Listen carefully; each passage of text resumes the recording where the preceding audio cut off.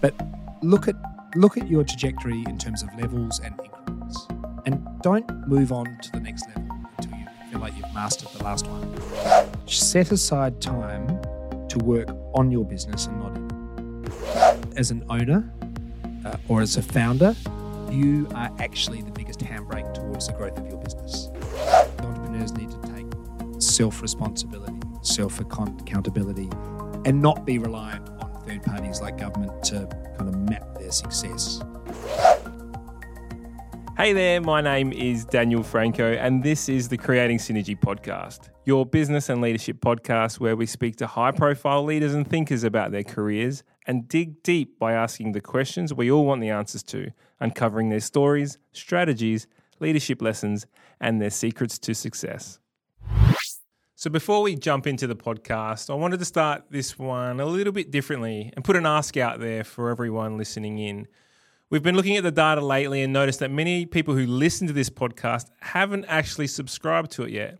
It would mean the absolute world to me for those who are listening in to subscribe. By doing so, the more subscribers we get, the more high quality leaders and experts we get on the podcast and share their stories with you. And from that, the more we all learn. So thanks in advance. Hey everyone, and welcome back to another episode of the Creating Synergy podcast. My name is Daniel Franco, and today I was incredibly honoured to welcome a very special guest, Martin Haese, previously the 78th Lord Mayor of Adelaide.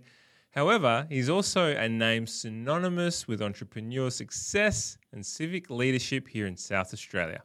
From founding the renowned fashion company YouthWorks and sold shoes, which he grew to an impressive 25 million per year, 220 employees and 17 stores across Adelaide and Melbourne, Martin's entrepreneurial spirit has always been evident. After selling YouthWorks to a global giant, his leadership prowess further shone as he led the Rundle Mall Management Authority and co-founded the Entrepreneurs Organisation here in South Australia.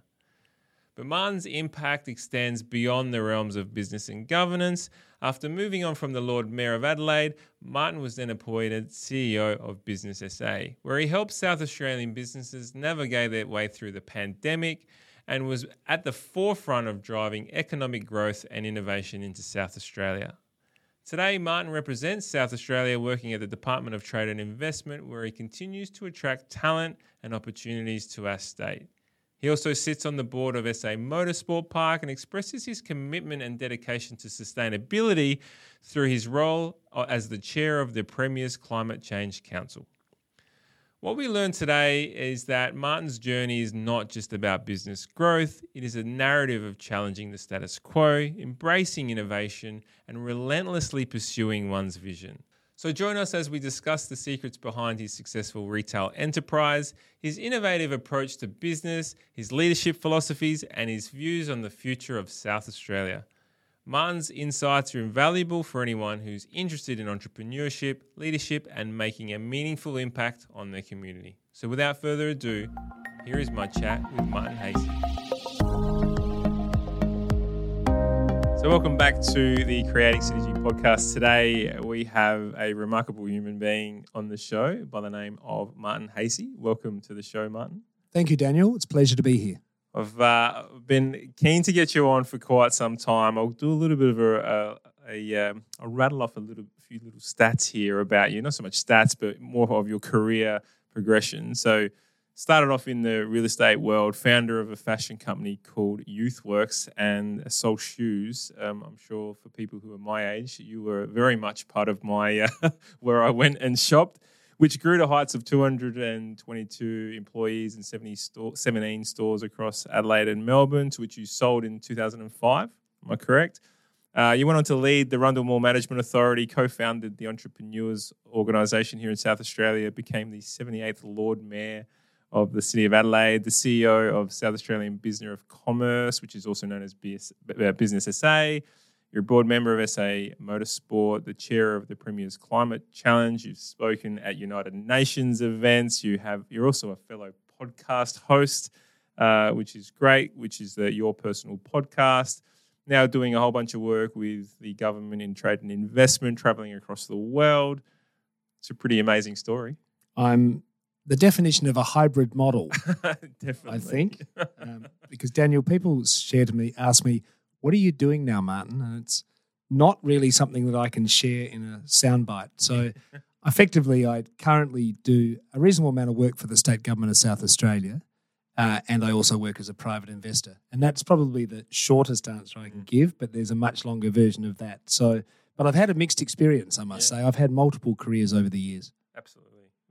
Somewhat of a chameleon, and I will ask some questions around that later. So, but before we jump into anything else, I really like to understand context of a human being. Before we kick off, I like to look back into their early years. So, to understand your earliest context and to understand the person who's sitting in front of us today, who was Martin growing up? I came from a family environment whereby my parents were professionals. No one, interestingly, in my family was in business, and I always wanted to be in business. So I was. When you say they're professionals and they're not in business, what do you mean? My father was a lawyer, and then he was a judge. Yeah. And my mother was actually a professional investor. Okay. So in many ways, she was in business, but more on the kind of passive income side of the ledger. But so I had an interesting environment. Now they were relatively conservative in their approach. But from quite a young age, I always thought, no, I actually want to create something. I want to build a business. I want to go through all that journey and all those learnings. And within my own immediate family, and largely within my extended family, there was no one in business. And often you hear that, look, people who come from families who are in business are more likely to go into business for themselves. Well, that wasn't my journey. I was a bit of an outlier from the start. But it's what I wanted to do, and I was determined to explore it. Which is brilliant. So looking back in your early years, is there anything that sort of you look back on and smile and just goes, actually, that was pretty formative in my life? My parents were pretty tough and pretty direct, but also kind of, very encouraging. They never really told me what to do. They had high expectations of what I would do, but they never really were highly prescriptive about what I would do. So I studied real estate. I studied property when I left school. But my father passed away quite young at the age of 49, and I was halfway through a degree. And it really kind of rocked my world. So I changed course and just basically went to work. How did he pass away? He had cancer. Okay. And, that was kind of the era where you just didn't go to the doctor. Yeah. And so it was, fairly progressed, before which time they diagnosed it. So, but, 49 is young. It's very young. And, I'm now approaching my late 50s, and I kind of think, gosh, I've outlived my father by a decade. It's like crazy.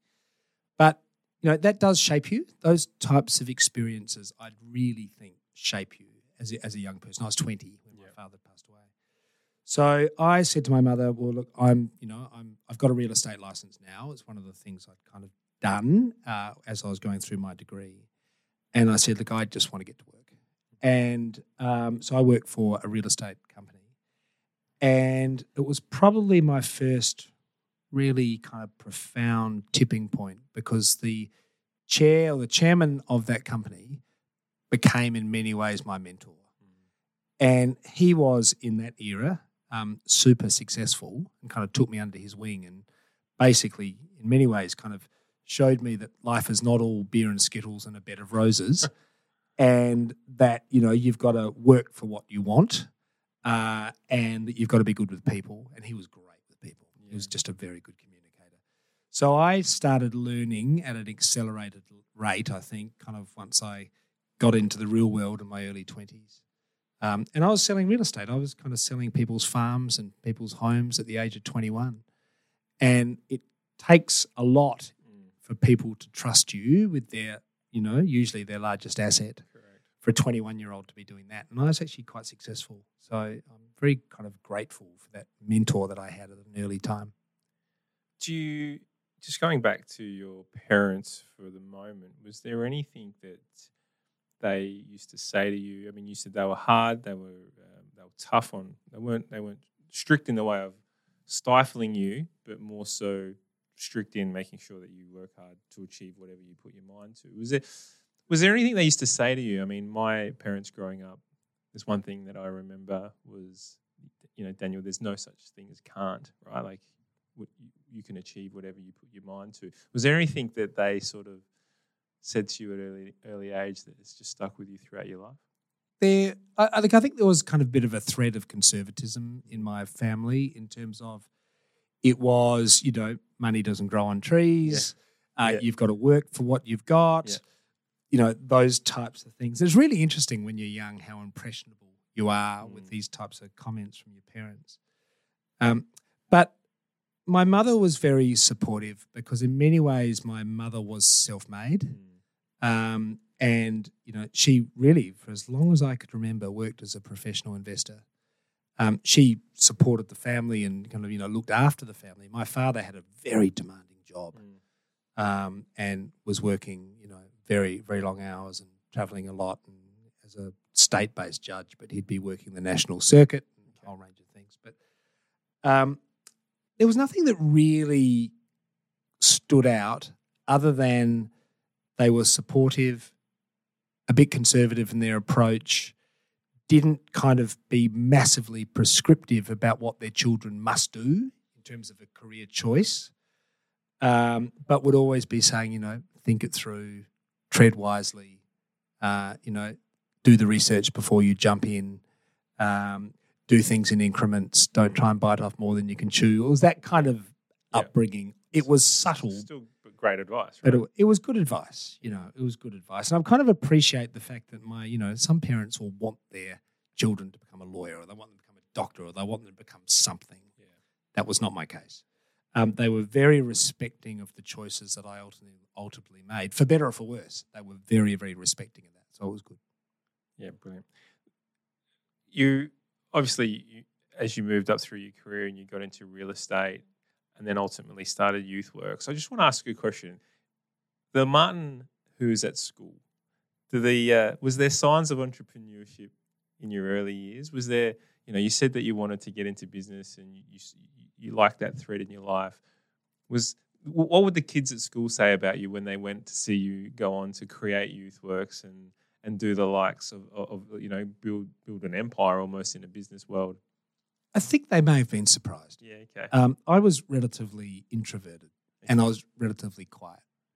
So if I kind of look back from today, if you had asked me then whether I had, or would be able to in future years be able to speak on the world stage and deliver, 2,000 speeches on a multitude of topics in a multitude of roles over, a couple of decades, I wouldn't have even believed it. So I was quite shy. So there were a few things that kind of in my 20s that brought me out of my shell. So I think a lot of my friends would say, wow, we didn't see that coming. I was probably a little bit entrepreneurial when I was younger in terms of how I earned pocket money, small-time stuff. But maybe there were some seeds there. But I was the kind of the kid that read a lot. And the kid who kind of kept to himself a lot. So I wasn't, hugely extroverted or outgoing. That entrepreneur type of image that we have in our minds wasn't me. No. So in real estate, doing quite well, building trust with clients, selling quite a fair bit from my understanding, and then you decide, actually, I'm gonna kick off a little business at the Brickworks. Is that correct? I did. Yeah. Correct. I bought this small little retail store at the Brickworks markets in the 1980s in Adelaide. And it was a weekend business. And I had this wonderful fella who I was working with who kind of ran it for me. But I'd work in it. And what it taught me to do, and I was selling real estate at the same time, but it taught me how to trade. It taught me how to buy and sell. And it was something I wanted in a relatively low-risk environment to learn how to do. To manage suppliers, merchandising, everything. And it was a humble little business, but it was my apprenticeship. And I was there for probably 3 or 4 years, maybe a little bit longer. And I progressively stepped away from it. And the fellow that was running it for me ultimately bought it. But that then seeded the first of the YouthWorks stores, which was in the city of Adelaide. I think it was in Regent Arcade in 1993, because I'd kind of built up a level of competency and knowledge about how to trade. Was that in clothing, the first one as well? Or no, it wasn't. No. It was giftware. So the Brickworks Market was a giftware store, and the YouthWorks store was a fashion store. So that's when I stepped out of real estate and focused on the retail business when I moved into Regent Arcade in 1993. So how does the growth of YouthWorks start from here? So and where was the idea born from? Well, it was a white knuckle ride, is the way I can describe it. So the idea was born out of, not because in any way whatsoever was I like a fashion guru. I saw it as a market opportunity. So in the early 90s, which is very different to now, is that there were department stores, there were menswear stores, there were surf stores. Mm-hmm. This whole urban streetwear category did not exist. Mm-hmm. And YouthWorks was first to market. I had kind of seen it in the US, and I think I'd seen beginnings of it in the eastern states in Australia, but there was certainly nothing like that in South Australia. So it was a 63 square metre store. It was Shop 27, Regent Arcade. My commencing rent was $32,500 a year. And the first 6 months were an absolute white knuckle ride because it didn't work. It had a very strong accessories, giftware bias with a little bit of fashion. And that was my kind of carryover thinking maybe from the Brickworks Market. Yeah. Different products, but same categories. And the accessories were a disaster, but the fashion did really, really well. So I had to very quickly kind of re-engineer the business, shrink the accessories component down to about 10% and increase the fashion component up to about 90%. And when I got that formula right, it really began to take off. But, I was very, very tight on cash. So I was doing everything on the smell of an oily rag, and I had to do things quickly. I didn't have the luxury to think about it too much. I just had to do it. And fashion is, it's fast-moving consumer goods. So you've got to be quick, and especially with the youth market, you've got to be super quick. So it actually taught me some really good skills, I must say. I was probably terrified at the time, but it was really good. And that business, I think in its first year, turned over $1 million. And for a small little retail store and most of that happened in the last 6 months, is for a small little store to have that turnover, people would say to me, that's like record breaking. Yeah. I didn't know at the time. Sometimes ignorance is good. But we really got our formula right, and then that generated a second store and a third store, and on it went. From there. I was talking to my wife about youth work, because it really was part of my life growing up here in South Australia.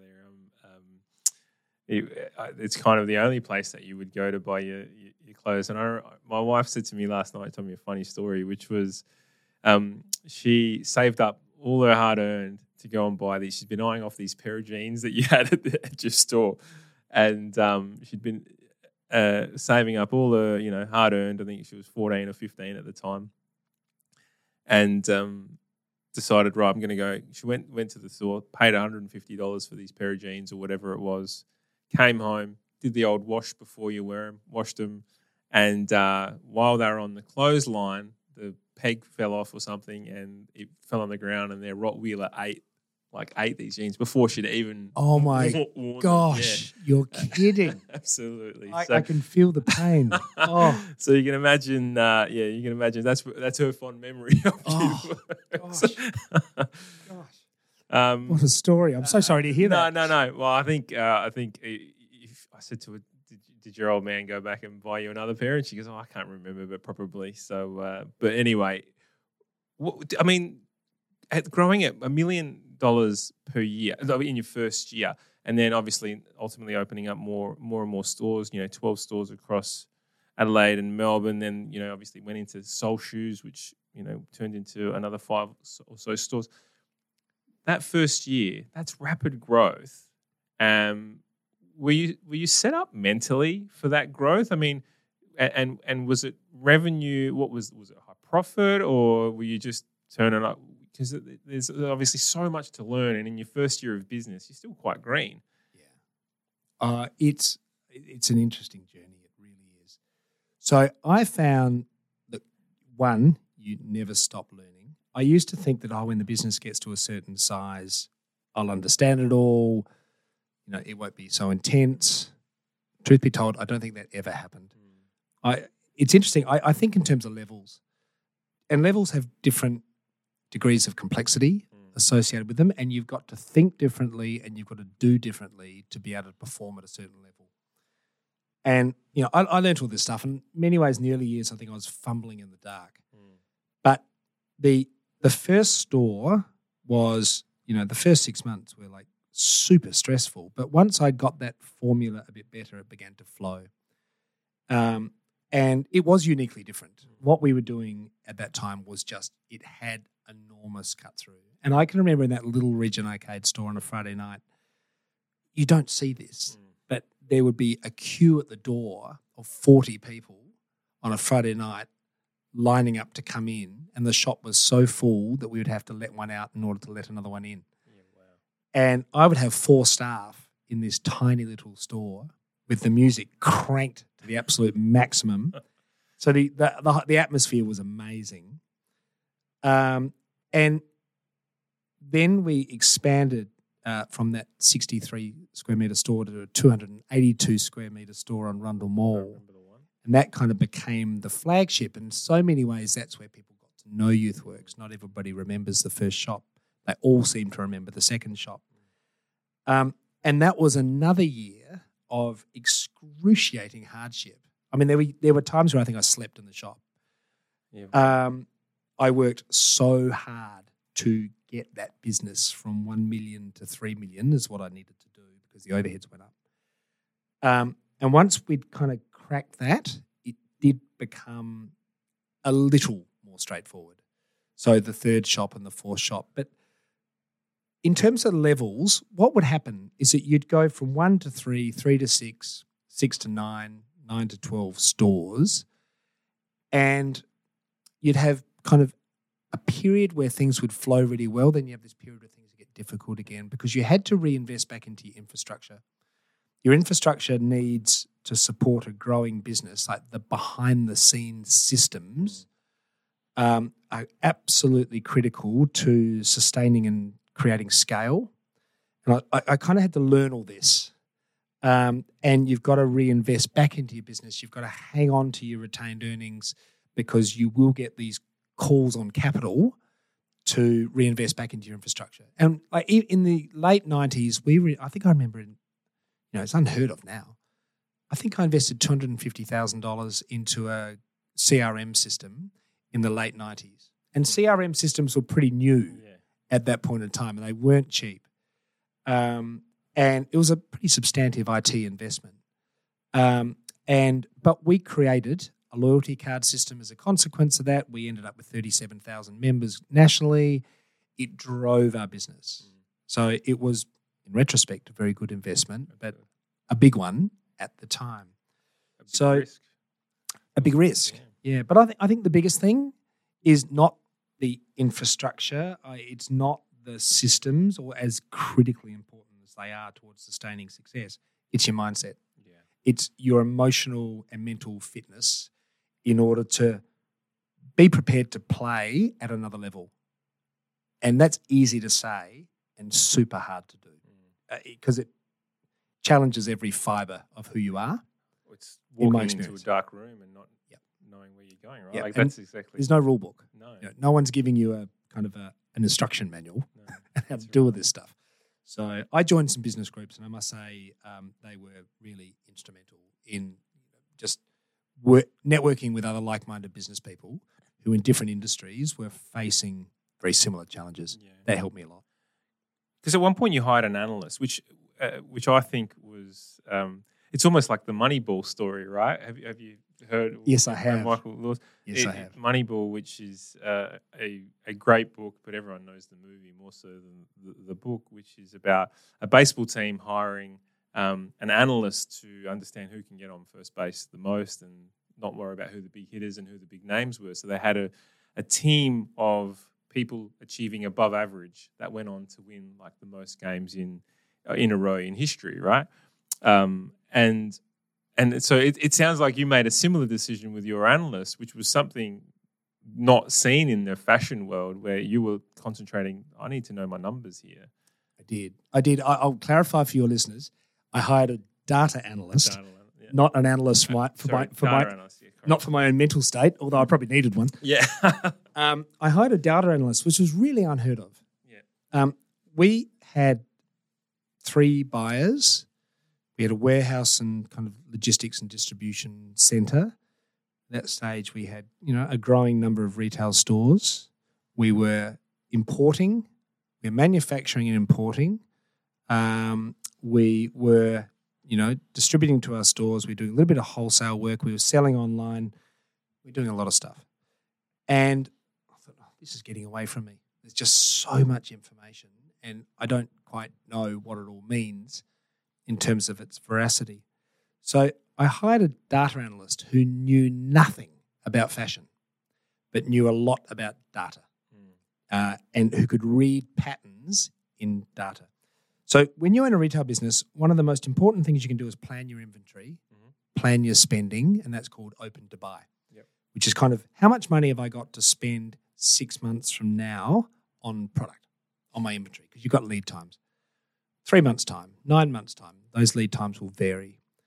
The data analyst would just, she was brilliant. She was an accountant. She effectively would delve into the data and say, well, you might think of, based on, this period of sales activity, that this is where you should be investing more funds. I'm going to prove to you that on the balance of probabilities, it would be more prudent to invest into this product category.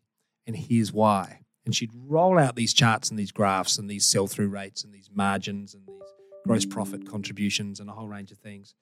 So she worked very, very closely with, I was head of the buying team as well as CEO. But she'd work with me and the buyers very, very closely so that we, with a higher degree of accuracy, could plan our open to buy, our forward spending. And the more accuracy you put into that process, the less markdowns you have, and you get an exponential lift up in profit. And she was probably the best investment I ever made. And the best part about it, she knew nothing about fashion. She didn't care about fashion. She just cared about numbers. And I've got that kind of inner nerdiness where I love analytics. And she'd explain it in a way which was just so logical, because buyers get very passionate about their products, and so buy on emotion, not on logic. So you blend the emotion with logic, and you actually get a good outcome. So a lot of retailers do that now. I didn't know of any that did it then. Back then. So, Well done. You also said to me one of the keys to your success is in a previous conversation we had that if you could bottle the culture at YouthWorks, you'd make money from it. What does that mean? It was extraordinary. And I don't even know, Daniel, whether it was by conscious design. It happened probably as a result of doing a few key things repeatedly. We were very strong on the values of the organisation, which kind of meant what are the values?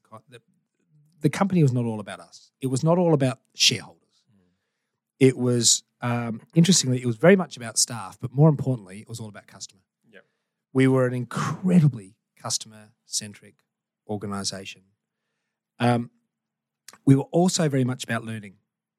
I probably invested triple what any other retailer per employee would invest into staff training and development than any other retailer I could know. I remember in the day, Sportsgirl were a big investor into training, had really terrific training programs.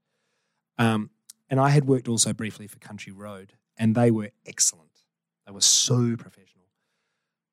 So I had those kind of observations and learnings, but I built it into a YouthWorks way. And I remember even starting with a job interview for a new employee, whether they were looking for a career in the retail industry or they were a university student looking for a part-time role while they were studying, we'd kind of have the same conversation, is that you will leave this place considerably more equipped than when you start with it. We will invest heavily into you so that if you're going to become a doctor as a consequence of your studies, we're going to teach you how to deal with people. Yeah. You're going to need that skill. And this is how we're going to do it. So we would have that conversation right up front, interview number one. And if that didn't resonate with the employee or the potential employee, you knew you didn't have a good fit, so you wouldn't go on. Yep. It resonated with a lot of people. But it was a quid pro quo. And then it was, in return, we expect this from you. We expect you to go above and beyond for and on behalf of our customer. We expect honesty, professionalism. We want you to have fun. We want you to be curious. We want you to learn. We want you to work with your fellow teammates, and we want you to respect the direction of your store manager. But other than that, you've actually got a lot of latitude. We're not going to be highly prescriptive about everything. Sometimes you've got to come up with the solution, and we encourage you to do it. So we built this really strong customer service culture. We built this really strong learning culture. It's kind of an unusual thing to say about a retail company, but we did. And it was, that company was so much more about the people than it was the products. As good as the products were, it wasn't the products ultimately, which were the key differentiator. It was the people. And my former team members from all those years ago still say it to me that was fundamentally instructive towards the rest of my life. I'm now doing this. And they're all working all over the world, which is fantastic. That's amazing. So this podcast was brought to you by Synergy IQ. I'll ask you a quick question. Are you tired of the roller coaster ride that change brings? Well, I reckon we got to listen up, because I think we've got something game-changing for you. It's time to buckle up and embrace the power of Synergy IQ. You see, change can be a real pain if it's not managed right. Turnover, disengagement, and confusion. It's enough to drive any corporate leader crazy. But fear not, my friend. Synergy IQ is here to unravel the complexity and create great change experiences for you and your people. We believe we've cracked the code with our research systems thinking approach. No more guesswork, no more wasted time. We break it down for you, saving you from missed deadlines and budget nightmares. And our promise? Timely, cost-effective, and top-notch outcomes. But it doesn't stop there, my friends. At Synergy IQ, we're all about the people. You see, your team is the secret ingredient to success. Together, we'll help you build a high-performing organization by introducing our approach that speeds up change and taps into your people's natural ability to think fast and execute successfully. So, it's time to say goodbye to chaos, confusion, and all those headaches. It's time to take charge and transform your organization. So if you're keen to help your business manage change in a way that no longer keeps you up at night, then check out synergyiq.com.au to learn more and book a chat with one of our transformation experts who can help you make sense of where to start. What's your advice to those who are trying to build their own businesses now, who haven't potentially stumbled on your accessories versus clothing formula, right? And cash is still a problem. Therefore, not being able to invest into their staff in the way in which they would like. Because there's when there's an availability of cash, you can invest more, obviously. But when there's not, what's your? It's a good question, and it's not an easy one to answer because the environment today is very different to the environment I had then. But maybe the learnings are similar. I would. I would certainly encourage people to be super ambitious for what you want to achieve, but look at your trajectory in terms of levels and increments, and don't move on to the next level until you feel like you've mastered the last one. And it's really tempting to go towards the next shiny thing and kind of say, oh, we could branch into these products, we could branch into this market, we could do this. If the keel on the ship is not steady, it's not a good time to sometimes go towards the next level. Consolidate your position, then grow. Consolidate your position, then grow. And in many ways, we kind of did that over that 17-year period with that business. Sure, I pushed the boundaries, but I was always strengthening the systems. My key advice would be, if you're an entrepreneur, if you're a startup, if you're post-startup, if you're in fast growth, they're all different stages, but is set aside time to work on your business and not in it. And again, that sounds easy to say, but difficult to do. After 3 years of starting my business, I ruled Fridays out of my diary. Now, I worked a 6-day week. I worked Monday to Saturday, and I had it all kind of fairly scheduled. Saturdays, I always worked on the shop floor for the whole 17 years. But on Fridays, and in my own head, I gave it a little bit of a moniker. I called it Freedom Fridays. But I would be in the office, but I'd say to the team, no phone calls. I'm not here. If I'm going to take phone calls, I'm the one making them. But I'm actually reading, talking to people, listening, researching about what the future looks like. And that's all I did on Fridays for 14 years. And it's a really big discipline because your tendency is, I want to be operational. Yeah. I need to go and fix something. Well, sometimes you've got to step above all that. And I think in a way also it empowered my team that they just had to get on with it. And then also I began to travel a lot more for work, which means the team had to effectively run the business and so forth. And it taught me a lot about leadership, and it taught me a lot about leadership at scale. But my advice in answer to your question is set aside time, and you can't, realistically work on your business all the time. But sometimes as an owner or as a founder, you are actually the biggest handbrake towards the growth of your business. I was, and I learned that quite early. Yeah. So I had to step away from it, and I did that 1 day a week, to think about how I could structure it to be ready for 2 years' time, 3 years' time, 4 years' time. And when those dates roll around, which they do sooner than you think, I was ready for them because I'd put everything in place. And it was a really hard discipline, but it was a bit of a breakthrough moment in terms of enabling the thing to scale from literally 0 to about 30 million over that period. And it took a lot of discipline, but it was a good thing to do. It certainly was for me. What does that day look like, though? I mean, you say it's a hard discipline. Where does someone start? Like let's say right now I went and booked Friday away in my diary. What does my morning look like? Did you plan your day on those days off? I spent a lot of it reading. Yeah, okay. Someone had told me, and I know why I did this. Someone had told me that Warren Buffett would spend some incredible number of hours per week just reading. Now, in those days, he was reading newspapers and journals and magazines, right? And I'm thinking, gosh, if one of the wealthiest individuals in the world can sit at his desk and read a newspaper for 4 hours, why can't I? So I would read about demographics.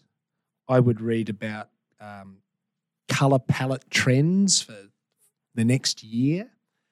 I would read about customer relationship management systems and IT and point of sale, and I'd, read a lot about, the emergence of e-commerce, and I'd read a lot about kind of inventory control systems and distribution. I would kind of read about things where I could implement in 6 months' time. And I'd kind of research some crazy stuff.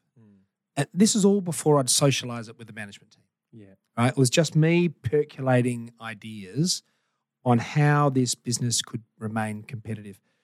And just simple things like Friday nights, I had DJs playing in a lot of the stores. I hired a DJ who managed the DJ program. We bought consoles and speakers and the whole lot for all the stores. We did sponsorship deals with record companies. And we had this system in Adelaide and Melbourne whereby emerging DJs would basically put forward a sample of their music to my DJ manager, and then he would vet them all, and then they would get to play in the stores. And a lot of that was a big DJ culture in those days, as you remember. Yeah. It was the best. What happened then was a lot of those DJs got their first break in a YouthWorks store. And they would then become major club DJs, and they'd look back and think, where'd you get your first break? YouthWorks. And we would advertise them. Yeah. So we had a big database So we would advertise that, DJ Joe is playing in Melbourne on Friday the 17th of April, whatever it might be. And that just came out of stepping back from the business and saying, what does my customer want? What's going to give it a point of difference? Yeah. What's going to break some rules? What's going to break some conventions? I had a fairly rebellious customer, so they loved it. And so we do all this stuff. But that only came as a result of stepping back from the business and thinking about things differently. And you've got to have time to do that. If you're drowning in the operations, you're drowning in the operations. And I always say to business owners since, when someone buys your business, the last thing they want to buy usually, not always, is you. Yeah.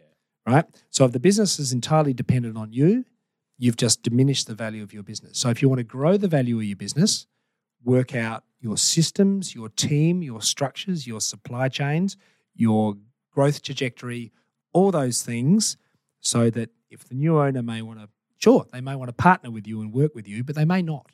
And if they don't, you're walking away, so you don't want to retard the value of the business. That was a really big learning. Fabulous. Thank you for that. I think it's something that keeps popping up time and time again in my life, especially like the thinking time, the dedication towards that.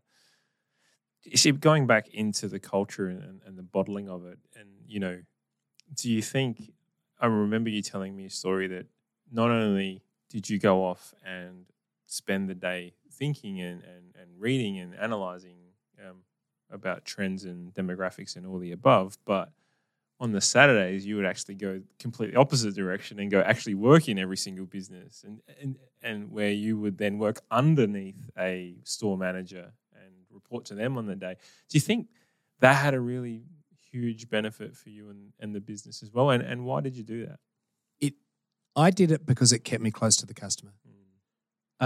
I'd seen a lot of retail businesses kind of start growing layers of management, which became progressively more removed from the customer.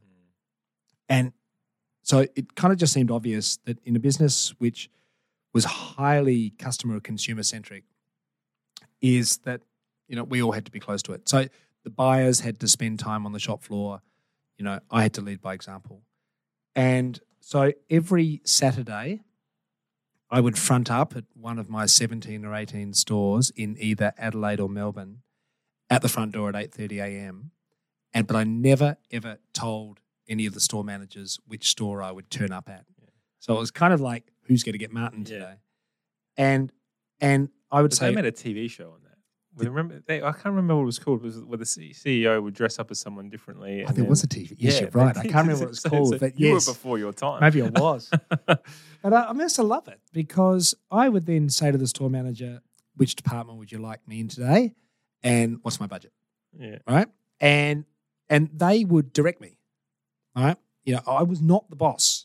When I was in one of my store managers' store, because it was their store, I was working at their direction. And they were encouraged to say, you're doing a good job or pick up your socks. And I had no problem with that. And it kind of created a very egalitarian culture.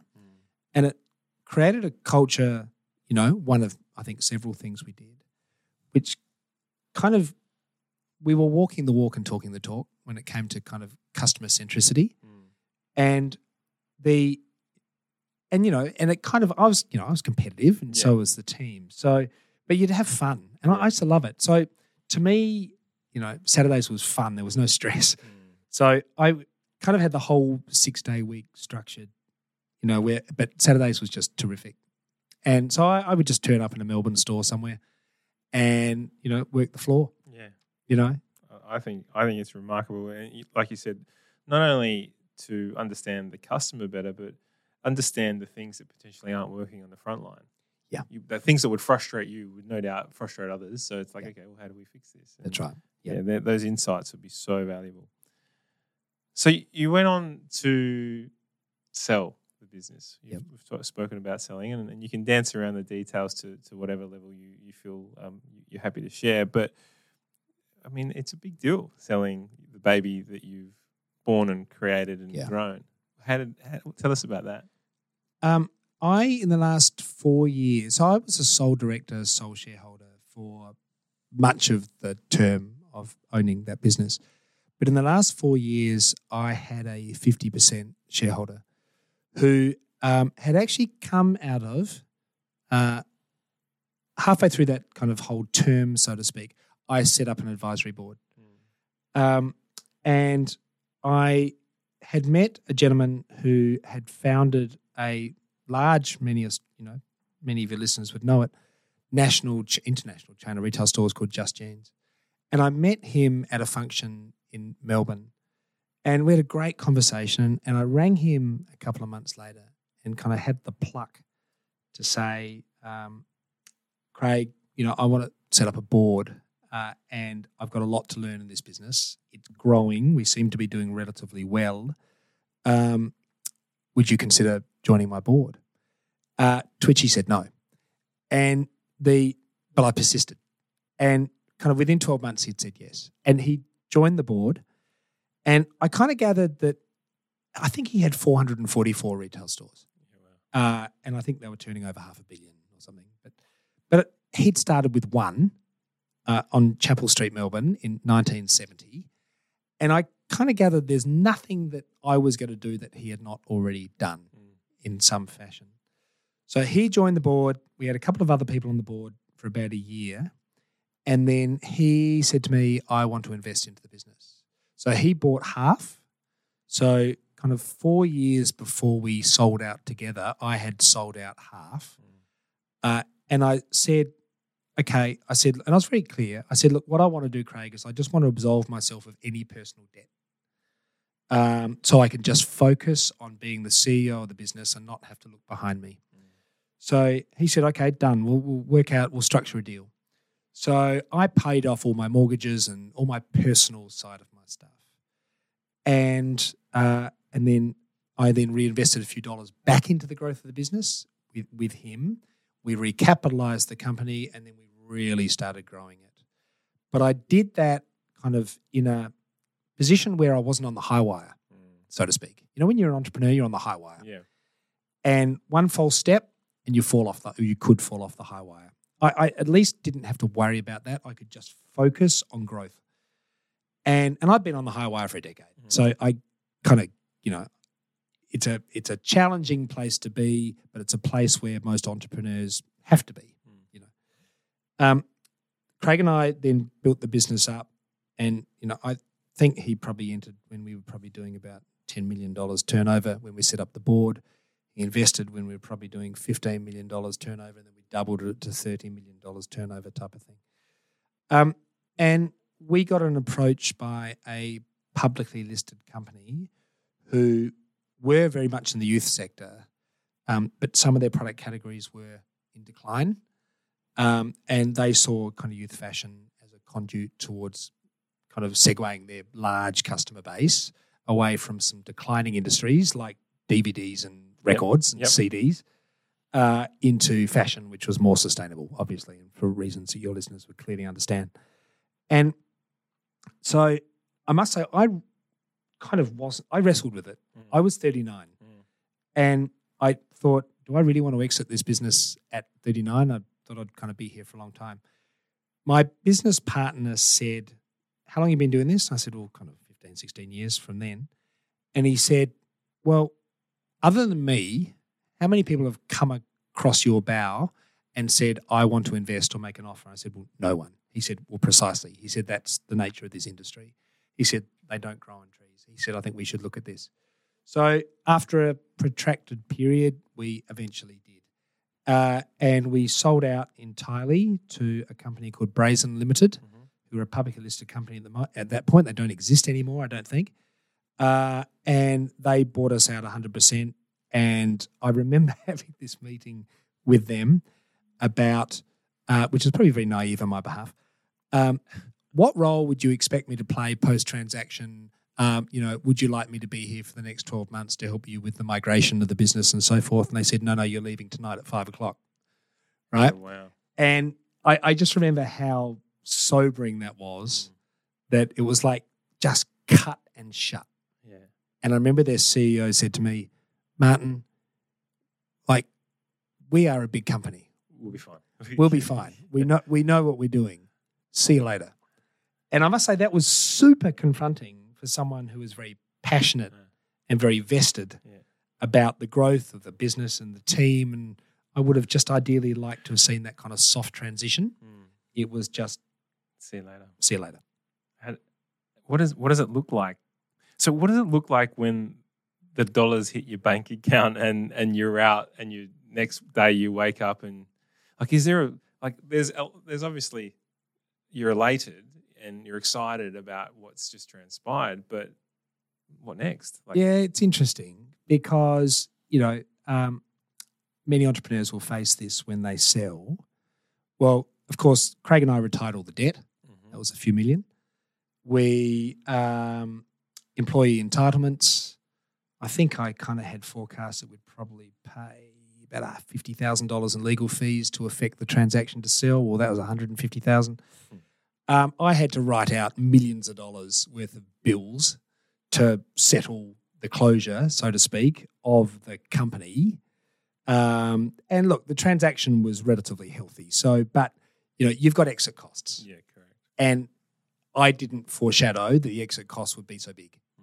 So when you sell a business, my greatest advice to your listeners is understand your exit costs. Yeah. Because what someone's offering you may not be sufficient in order to justify you actually selling the business, although it may look like that in the first instance.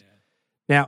Now, we were, lucky or fortunate or whatever you call it, but we did have a lot of exit costs, and there always are. And then when you're a retailer, you've got to migrate your leases from your own PTY Ltd into theirs, or they were limited, they're a public company. That takes time.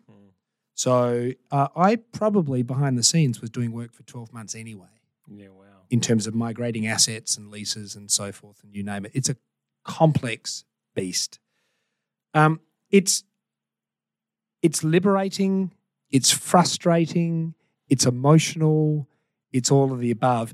A week after I sold the business, I enrolled to do an MBA. Yeah. I thought I've got to do something.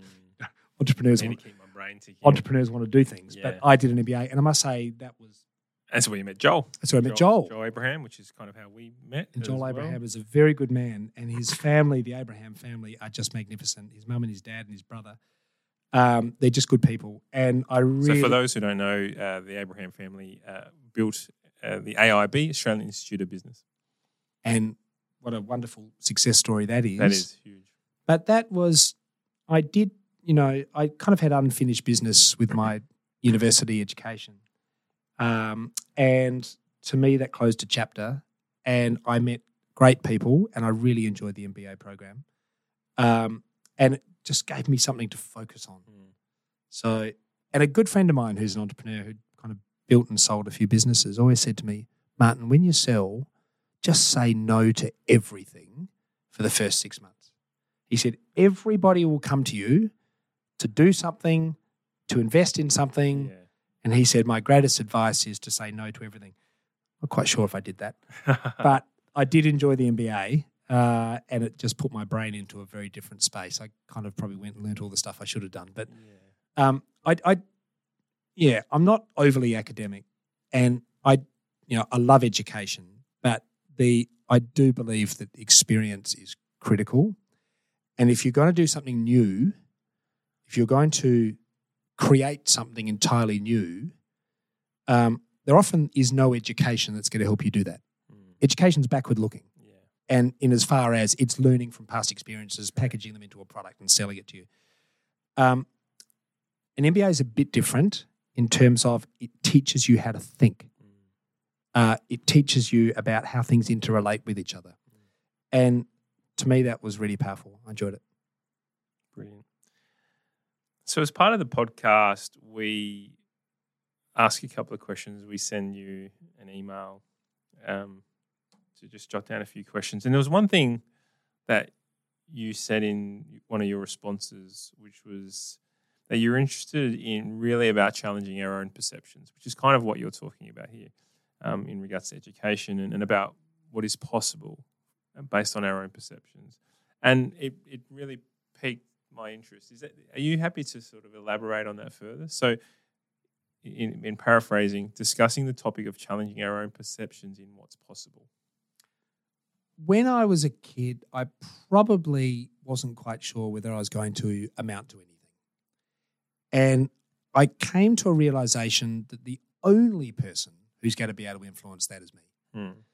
It wasn't my parents, it wasn't my siblings, it wasn't my friends, it wasn't my cousins. It was ultimately going to be me.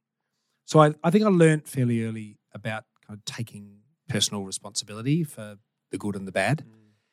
And I don't for a second want to kind of suggest that everything I've done has been, a bed of roses.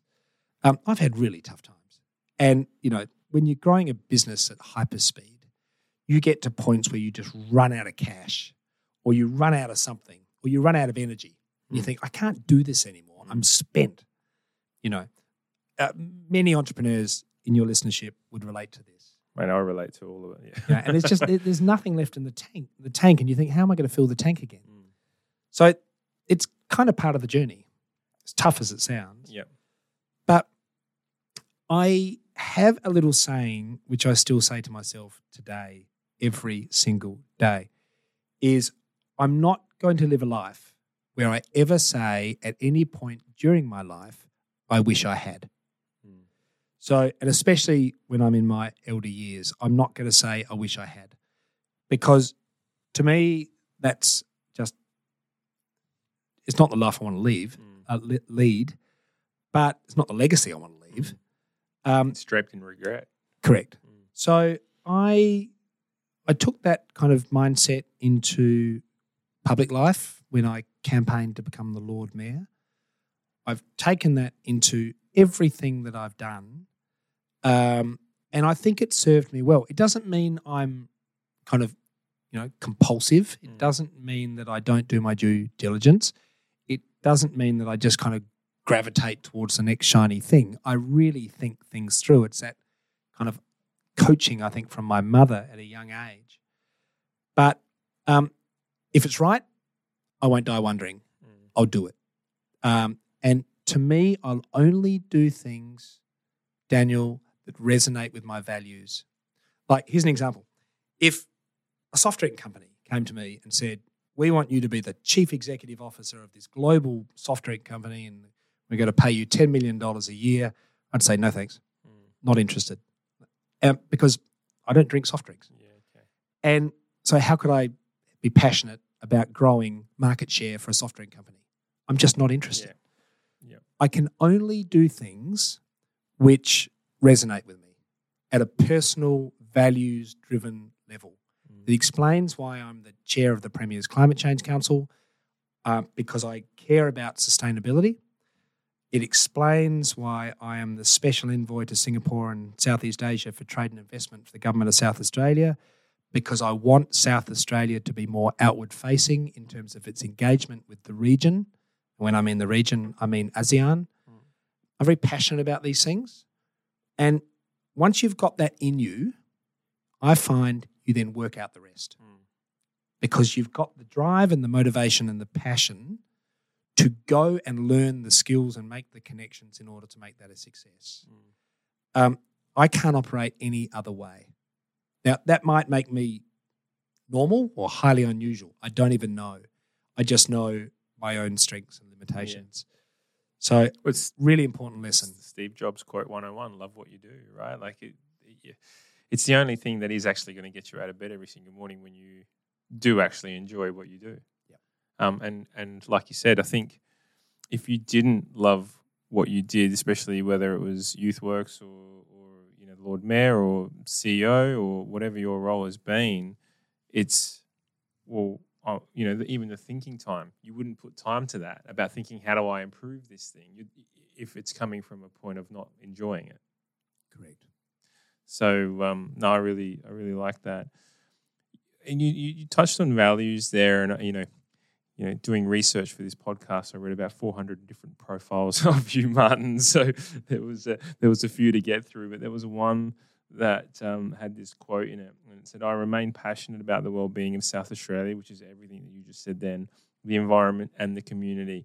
I believe in the power of education, leadership, communication, and community services, and these are undoubtedly my common threads. I encourage everyone to become familiar with their own.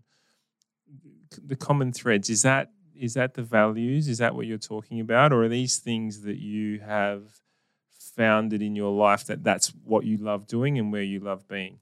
I think the message there for your listeners, Daniel, is to do a self-audit and to really understand what drives you, where your competencies lie, where your interests lie. And I'm not saying that everything we do needs to be absolutely driven by passion.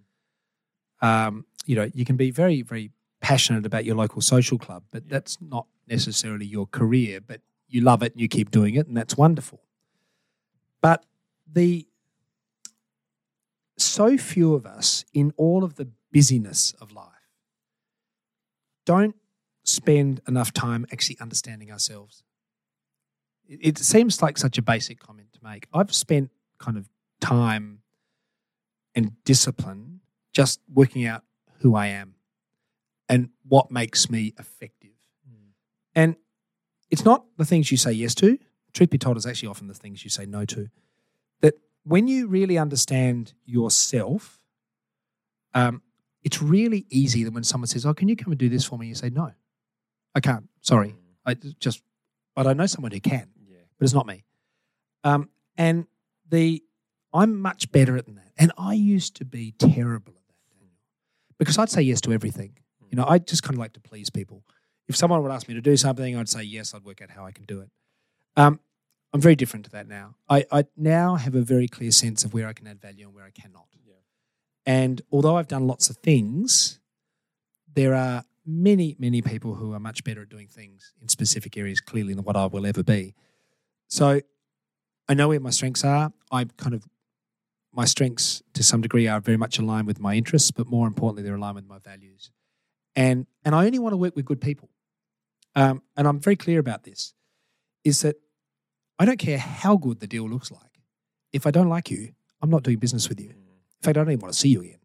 So Andrew Downs, we've had Andrew Downs on the show, and he said it's essentially, a good bloke or a good Sheila test is what he said. Yes. Well, I get it. I mean, Andrew's a good man. But it's so true. Yeah, I kind of have this analogy which I shared. Before I really do anything with anyone, we'll often go and have coffee or lunch or something together, and then I'll look at how they treat the staff.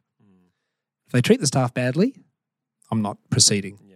Yeah. Because if they're treating the staff of a cafe or a restaurant badly, how do they treat their own staff, and how are they going to treat mine? Isn't that funny? I look at the exact same thing. Yeah. I even look at things like, do people leave a glass in the room and not clean up after themselves, or don't, if you're at a function or a networking function, like you're at a dinner event or something like that, and not even acknowledging that someone is grabbing the plate off you. I look at all those things as well. Well, you just filled up my glass of water, and I'm very appreciative of that. Many people would just fill up their own. Yeah. Yep. Yeah. And I notice all these things. Yeah. And I think it's a result of my retail background, which is I always remember that, be focused and be attentive on the details. Watch how people interact with you. We did a lot of training with our team about this in the day, about, just watch body language, watch what people say, look at eye contact, look at a whole range of things which give you telltales or clues about character. Correct. So I think this stuff is kind of probably not spoken about enough, but it's so important. Does it fall in the realms of emotional intelligence? Like where does this fall in your, like, is it a learned behavior? Like obviously you taught the people in YouthWorks this sort of stuff in customer service, but I don't know. For me, it's intrinsic. Like I actually just want to give, and I think, and why would I leave a mess for someone else, or why would, like, they're a human, they deserve to be treated. There's a Brené Brown quote. Not quote. She says that the homelessness, the actual pandemic with the homelessness is not so much that they're homeless and don't have the money and food. It's the fact that people just walk by and don't even acknowledge them as a human. Right? Like that's the part that I think is the most powerful. I'm acknowledging you as a human. I'm not treating you the way I would like to be treated. Yeah. Well said. It's nature versus nurture type of thing, isn't it? I think maybe some of us have a innate disposition, but I do believe it can be learned. I think consciousness is everything. That if you sometimes just to stop and think and observe and watch is really instructive. And like just the analogy about the cafes or the restaurant and so forth, that's something I actually choose to do because it gives me an insight into character. Okay. So, but I've chosen to do that. I've chosen, other people might just not be conscious of it.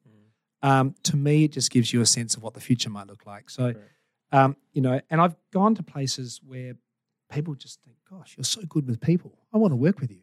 You're really respecting of people. You're smart, you're analytical, you're business savvy, but you're really good with people. You're actually decent. And to me, that's very, very important. And I've had, opportunities over the years, which on the surface of it seems so wildly attractive, but I just think, no, it's not for me. Yeah. Yeah, I agree. And I think, going back to the filling up of a glass, it's the small things that matter. I agree. It really is. And it's not only just the one thing, but it's the culmination of those little things that are really powerful. So thank you for sharing that. Going on, let's keep going through your career. You started Entrepreneurs organisation here in South Australia, and you are a passionate South Australian. I know that. On a scale of 1 to 10 with the Entrepreneurs piece here in South Australia, do you think they're getting enough support from government? Do you think they're getting enough? Do you think there's enough to grab hold on and grow and scale here in South Australia? Do you think there's real potential? I think there's more upside. Yeah. I think there's a ton of upside yet to be realised. I back to my aforementioned comment, I think ultimately entrepreneurs need to take self-responsibility, self-accountability, and not be reliant on third parties like government to kind of map their success. Because isn't that what entrepreneurship is all about, right? It's all about self-determination. So I'd say that as a starting point.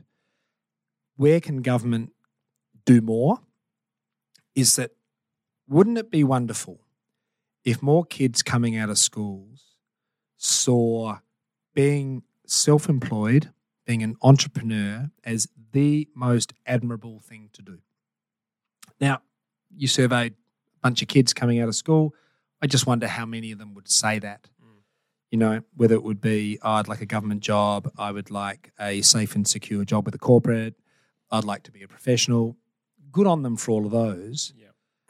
But if you want to create a place which changes stuff, creates solutions, wouldn't it be wonderful to have an education system which is just championing people to go and do their own thing? Yeah.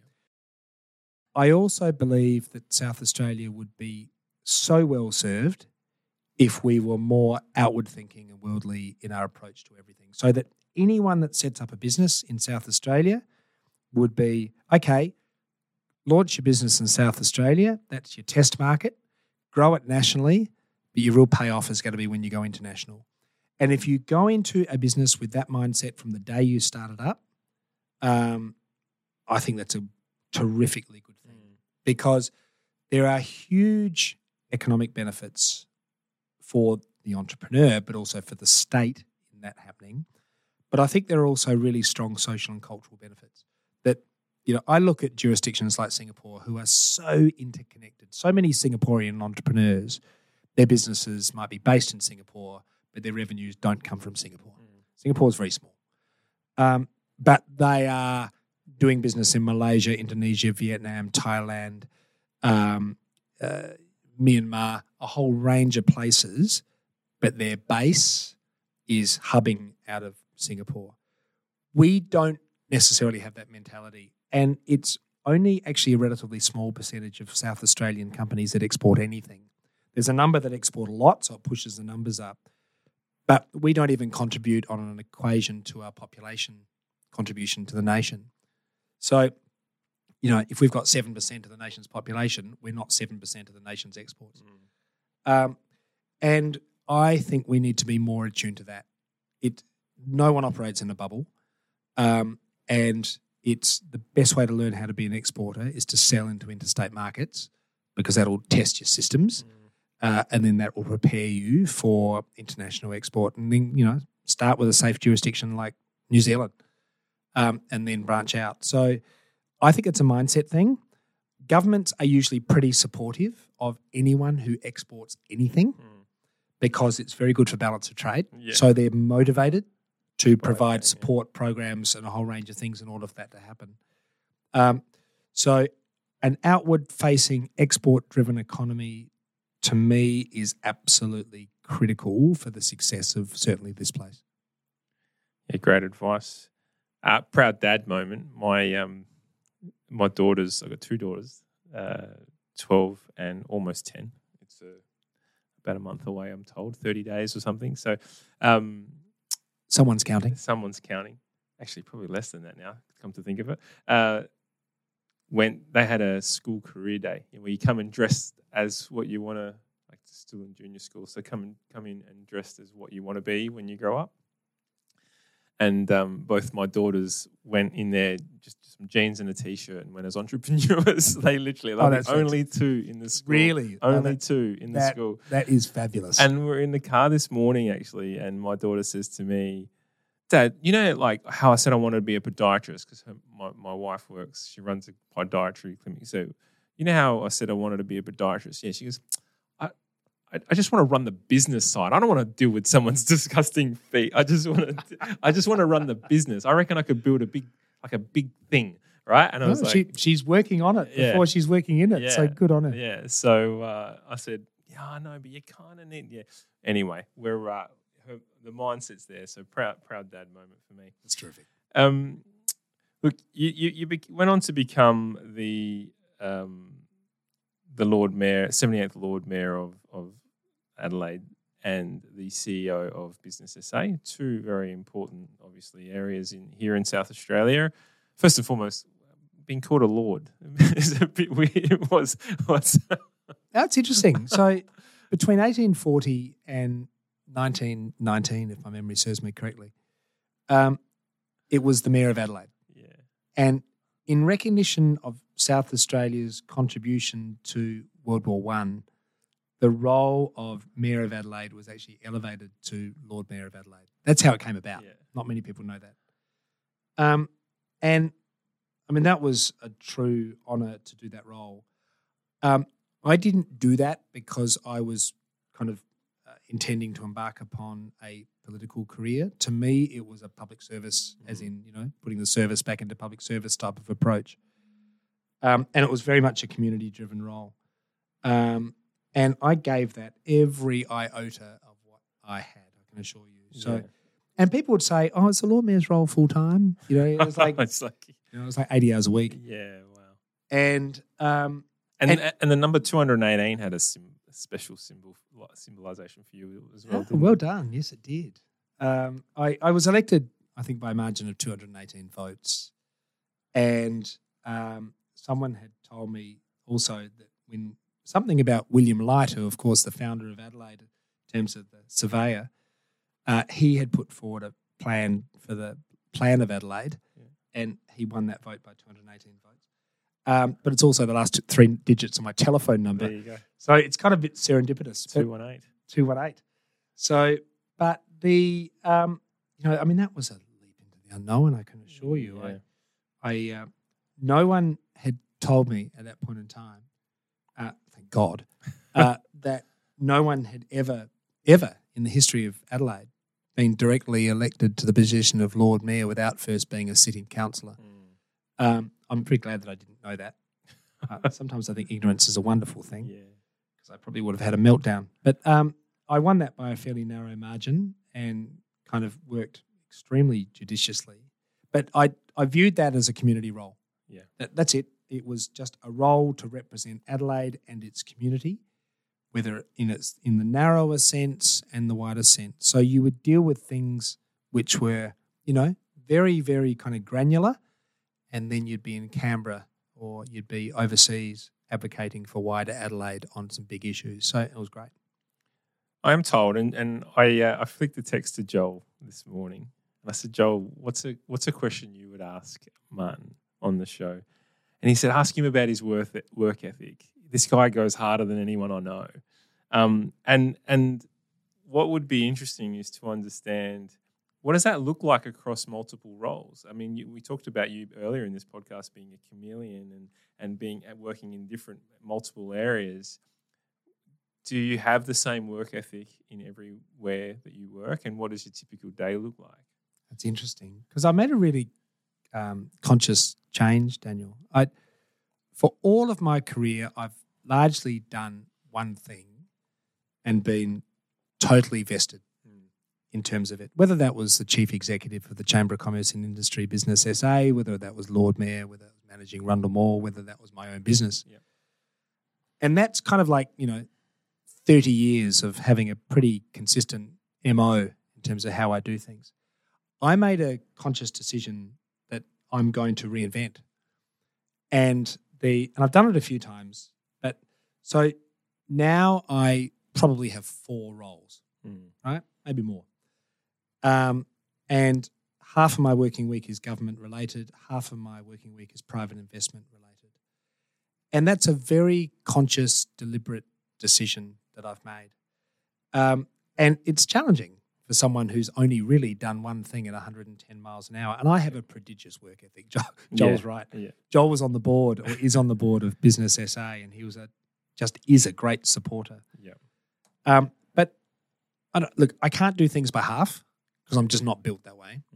So even if I'm doing a number of part-time roles, I'll still give them their due attention and not do them if I can't give them my full attention, if that makes sense. So, and I do take on big things. So, chairing the Premier's Climate Change Council, that's a kind of a fairly big endeavour. Yeah, no doubt. The trade role in Southeast Asia is a lot of responsibility, but they're all part-time roles.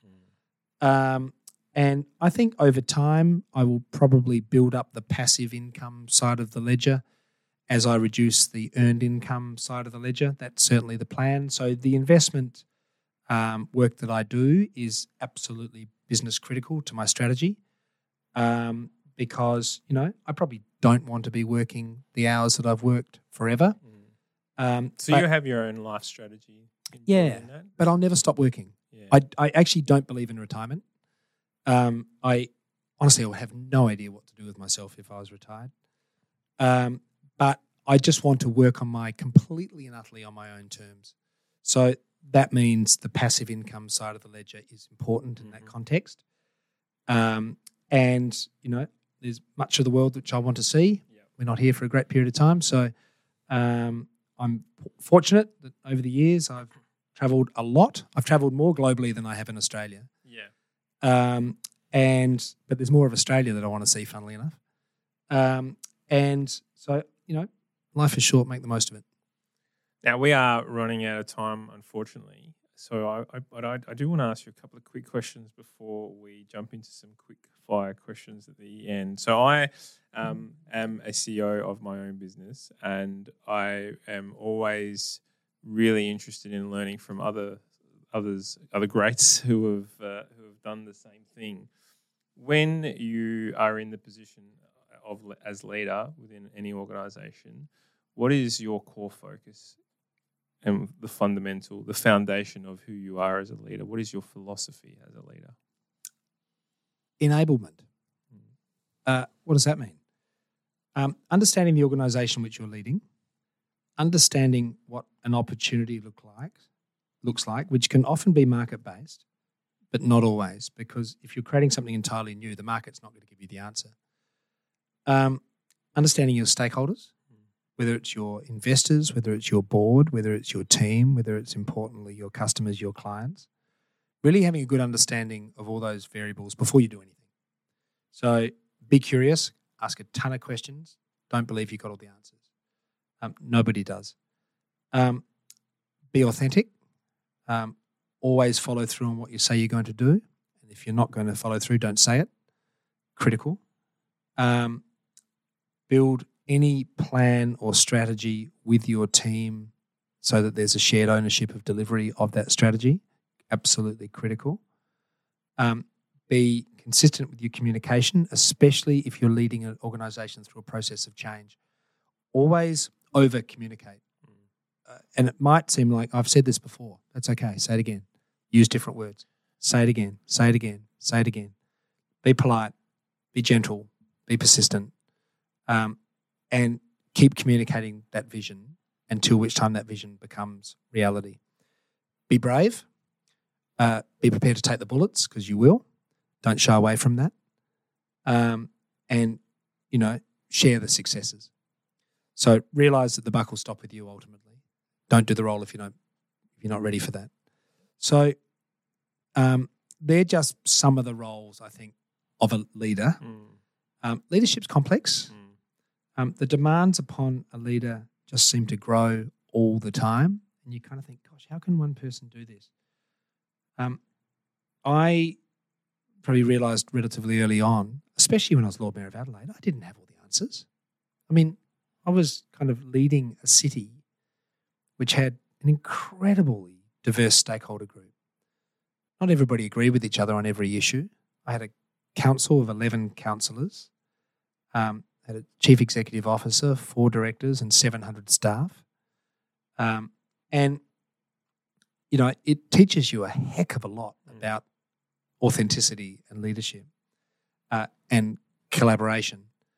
But I certainly recall, and just an analogy briefly, is that there were some things which I announced when I was campaigning to be the Lord Mayor, which I made sure that I delivered on before I then embarked upon doing a whole lot of other stuff on behalf of the city, because that built this kind of inherent level of trust between those that had, in that context, voted for me. I delivered that. I communicated that I delivered that. And then people say, oh, okay, he does what he says. Yeah. Now we can look at other things. So, look, leadership's not easy. It's complex. It's a privilege. It's difficult. It's massively rewarding and critically important. Yeah, and there's a part in there where you said communication, over-communicate, and I'll echo that. I mean, the business that I run and operate is experts in helping organisations through complex change, right, whether it's with their workforce or digital, you name it. And what we know about human behaviour is that people receive messages in different ways. They absorb information in different ways. There are different things that, whether it's logical brain, whether it's a emotional brain, whether it's a blue sky holistic brain or a process and systems brain, people receive information in different ways. And so when you are over communicating, think about the different ways in which that you're communicating with your organisation as well. Such a good point is when you're a leader and you're in front of your team, how are you going to get that message across? When you're having a one-on-one, noting that all of your, key team members might have a different style, how are you going to get your message across? Yeah. Being nuanced and being aware of who your audience is, I think is critical for a leader. You can't execute doing things the same way with every person, even if the outcome is the desired outcome, and that's the same. Yeah. You need to approach it in a different manner. So how I would work with the board of directors, how I would work with my executive directors, how I'd work with my members in the Business SA example, how I'd work with my team may all be very subtly different, but it's still directed towards the same outcome. Correct. So being nuanced, I think, is actually really important. Absolutely. And it doesn't take you off message. You stay on message, but you deliver it differently. Yeah. It's adaptability, isn't it, really? Yep. There's the old saying, treat others the way you want to be treated. In some ways that's a fallacy, which is treat others in the way they want to be treated, right? Like that's the yes. It's probably even more powerful, isn't it? Yeah, I agree, Daniel. Right, we're going to just jump into a quick. Well, I have not even gone through half of the questions I had for you today. This time has flown, which is a good sign. But we'll jump in because I know you're about to go off and do another keynote. So 2001, I think you said you done 2,000 odd keynotes today's. Maybe it is the 2001st. Who knows? What excites you about the future, especially here in South Australia? I think we're genuinely a very fortunate place. what excites me is that our renewable energy trajectory as a state, where we're currently sitting at about 72% renewable energy in our grid, and we're about to embark upon the construction of a 250-watt hydrogen electrolyser, is actually world-leading. And we are doing things which in the fullness of a short period of time, the whole world will want. Yeah. So everyone's hearing about the green economy, the low emissions economy, sustainability, ESG. It's all in different language, but the message is actually fairly much the same. Corporates, SMEs, NGOs, not-for-profits, communities and governments of all persuasions are focused on this stuff, and South Australia is leading it. Nationally and in many ways globally. It's an incredibly exciting period of time to be in South Australia when it comes to low emissions leadership. Yeah, great. What concerns you? Capacity. So we as a state need to be investing very heavily into capacity. I think the university merger in Adelaide is a very good thing. So when you talk capacity, it's not a matter of heads, it's more... that's more... Yeah, it's probably both. And capability. It's capability and capacity. So it's skill set and volume. Yeah. So to really realise the opportunities we have in front of us, we're going to need skilled, trained people and lots of them. That's a massive priority. Massive priority. University merger will help. I think TAFE is making some good moves. But educating people, I'm a big advocate for education, although I came to it lately, or more lately in my career, is for people to be educating themselves and then re-educating themselves to remain competitive is absolutely critical. So I'm just going to divert real quickly. Sean Westcott, CEO of, Sean, CEO of Mitsubishi. In the podcast we just recently done with him, he said that automation will help alleviate some of those capacity concerns. Should we be focusing on? And he's saying we should focus on there as well. From a manufacturing perspective, he's probably exactly right. But not everything we do is manufacturing. Yeah. So Sean is a great leader. I have had the privilege of knowing Sean for some time, and he is truly impressive. But from Sean's perspective, it makes perfect sense. Yeah. From the role that he holds. But automation won't solve every problem. AI won't solve every problem. We've still got to deal with humans. Correct. Right. What are you reading right now? Good question. I'm reading The Infinite Game by Simon Sinek. You met Simon? I met Simon Sinek. How exciting was that? That is unbelievable. At the Grand Prix, Singapore Grand Prix, wasn't it? I was at the Singapore Grand Prix, and I'm so jealous on both fronts. I'm in this suite, and I looked to my right, and I thought, I know this face. And my brain is going at 100 miles an hour. I say, who is he? I said, it's Simon Sinek. I went, Simon. He looked around and said, I've got it right. Yeah. And we had a chat, a great chat. And I must say, he is as authentic in reality as he is on, YouTube. Yeah. He's great. Yeah. So I'm really enjoying that book. What did you speak about? What do we speak about? Yeah. We didn't speak about personal development. Yeah. We didn't speak about the Grand Prix. We spoke about, what did we talk about? We actually did start about where he started. Yeah. I didn't realise. I think he was British born. Oh, really? Yeah, before he moved to the States. And you can actually hear it. Yeah, there's a bit of twang in his accent. But we kind of spoke about, I just kind of said, what drives you to keep doing what you're doing? Because he's a bit of a bit of a pioneer in this. Simon Sinek. Well, he has the ability to simplify things, right? Yeah. What we did speak about, which I'm fascinated by, he did a whole piece, I'm sure he wrote a book on it too, about how to find your why, which is how to find your purpose. Yeah, that's his big thing. We did talk about that. Yeah. He's fascinating. He's top notch. Start with Why is his book. That's it. I haven't read that. That's next. It's fabulous to read. Yep. And there's a YouTube clip, which is I think one of the most downloaded TED Talks of all time. Really? Which is Start with Why. Okay. Find your purpose. Yeah, Got it. Great. Got it. What's one self-development book that you feel that stands out from the crowd? I read lots. What's one that you've gifted the most? Oh, that's interesting. It's a really good question. I sent a book last week up to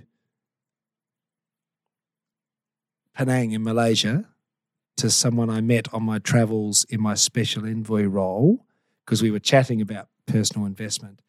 And it was actually a book written by, what's his name, Michael Yardley, who's He's a property investor. Yes, property investor. I know Michael. I actually read all of his books. Really? Yeah. So I read one of his books recently. I liked it. I liked his style.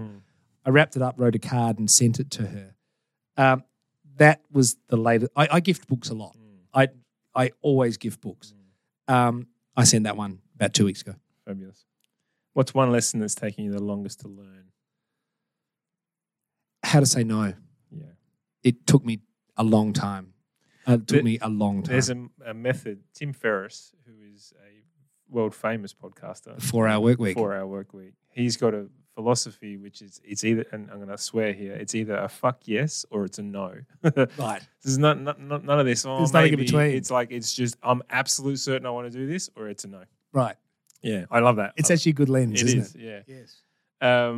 If you could have coffee with one current or historical figure, who would it be? Historical figure since left his mortal coil, Lee Kuan Yew, former president of Singapore. Okay. The most outstanding individual in world history. I'm going to have to look into that. Has there anything been written on? Many, many books. Yeah, okay. Created Singapore in 1965, literally out of nothing, and built it to be one of the most extraordinary societies, prosperous places on the planet. I've never been. I want to go, and I want to go to incredible. the Grand Prix so badly. What's some of the best advice that you've ever received? Someone told me you'll never know it all, so don't try, which keeps you humble, I think. Yeah. And I think that was good advice. I've had so much advice because I've probably each decade for the last 3 or 4 at least, I've always had a mentor. Yeah. And I still have them. And my mentors are often brutal. They don't mince their words, and I'm okay with that. It's the best way to be. It's really good. You know, I'm also a believer that everybody has a boss. Doesn't matter where you are in life, Correct. everyone has a boss. Correct. And look, have a mentor, great lesson. Don't believe you know it all, great lesson. But I think humility in today's day and age is something we don't talk about very often, but to me that's incredibly important. Yeah, humility mixed with curiosity. Yep. What's one habit that holds you back the most? Details. All the time. Yeah. You know, I'm naturally a detail-orientated person who is much better when I work on things than in things. Yeah. So can you see the tension? Yeah, absolutely. So I've just got to continue to extricate myself from the detail. What's one thing that annoys you the most? You've been talking to my wife? Is there no habit? She's probably got a shopping list. Yes. What annoys me the most? They're only internal traits of, I get frustrated when I do too much detail, although I'm really good at it. Yeah. So it's kind of, I spend too much time. Yeah, I spend too much time. I just need to delegate and let go. Now, you think that would be a lesson I would have absolutely mastered by now. I'm much better at it than I was, but I get frustrated when I do too much detail. It holds me back. It actually holds other people back. I just need to let go. Yeah. If you could pay someone to do a chore for you, which chore would it be? All the details. All the details. All the details. What's one word you absolutely hate? I don't like the word no. Although, ironically, I'm probably using it a little bit more than what I used to be. No, I don't like the word can't. Can't, yeah, I agree. Yeah, because you use the word curiosity. That's so important. Like being curious and challenging things in your own mind and then challenging things in a business, in an enterprise, in an organization, in a community is really important because that's how you create progress. There will always be people who will shout you down, right? But progress is not built any other way other than changing things, and change can be threatening. Brilliant. What's the first thing you would do if you became invisible? Gosh, I love these questions. If I became invisible, what was the first thing I'd do? You know what I'd love to do? And what I love, I think one of the greatest luxuries in life is reading. Yeah. I love reading. So if I became invisible, I would become a voracious reader. But Do you audiobook? I do, Yeah. but I book. Yeah, you book. Yeah. I sometimes do both. I audio and read. Yeah. I feel like I get the dual learning. Yep. Someone shared with me the other day, and I must say I thought this was really profound. When you're in a stage of your life where you are firmly focused on giving back, do it anonymously, which means do it with no visibility. And it's a bit counterintuitive for many, many folks. But if you're giving back, no one needs to know it's you. No one, right? You're doing it because you want to do it. You're not doing it because you're selfishly wanting to do it. You're doing it because you're wanting to do it for the betterment of others. So do it quietly, do it discreetly, but do it. Yeah. So that would be my answer to the invisible question. Fabulous. Now, you may or may not, because I didn't flick you this before, but my favorite question on this podcast is, what's your best dad joke? Which is, what's your best shit joke? Yes, I think you warmed me up for that one. Yes, you did. I did. I don't think I was born with the joke gene. My wife's father was the most incredible prankster. Yeah. Just like he would just light up a table with jokes. I don't think I was born with that. I actually just can't find that in my DNA. Again, I'm going to take you on notice because I'm going to come up with something really lame, Daniel, and I don't want to finish the podcast on that way. Those jokes are supposed to be lame. That's the beauty of it. Yeah, you're probably right. Your dad jokes usually are horribly lame, aren't they? Nah, not a problem at all. Look, Martin, thank you so much for your time today. I really appreciate you agreeing to come on and saying yes. You're saying no to many more people, but saying yes and coming on the show today. You've done a lot for this state of South Australia and you continue to give your time and expertise to the people of South Australia, which I think we're all very grateful for. And thank you again for everything that you've done. And thanks again for coming on the show and sharing your wisdom. Thank you, Daniel, and thank you to your listeners. I hope that's kind of provided some value. Big one for no one's got a monopoly on good ideas and no one's got a monopoly on experience, but we all learn from each other. So I hope this has added some value. Thanks. It's been great. Catch you next time. Thanks for listening to the podcast all. You can check out the show notes if there was anything of interest to you and find out more about us at synergyiq.com.au.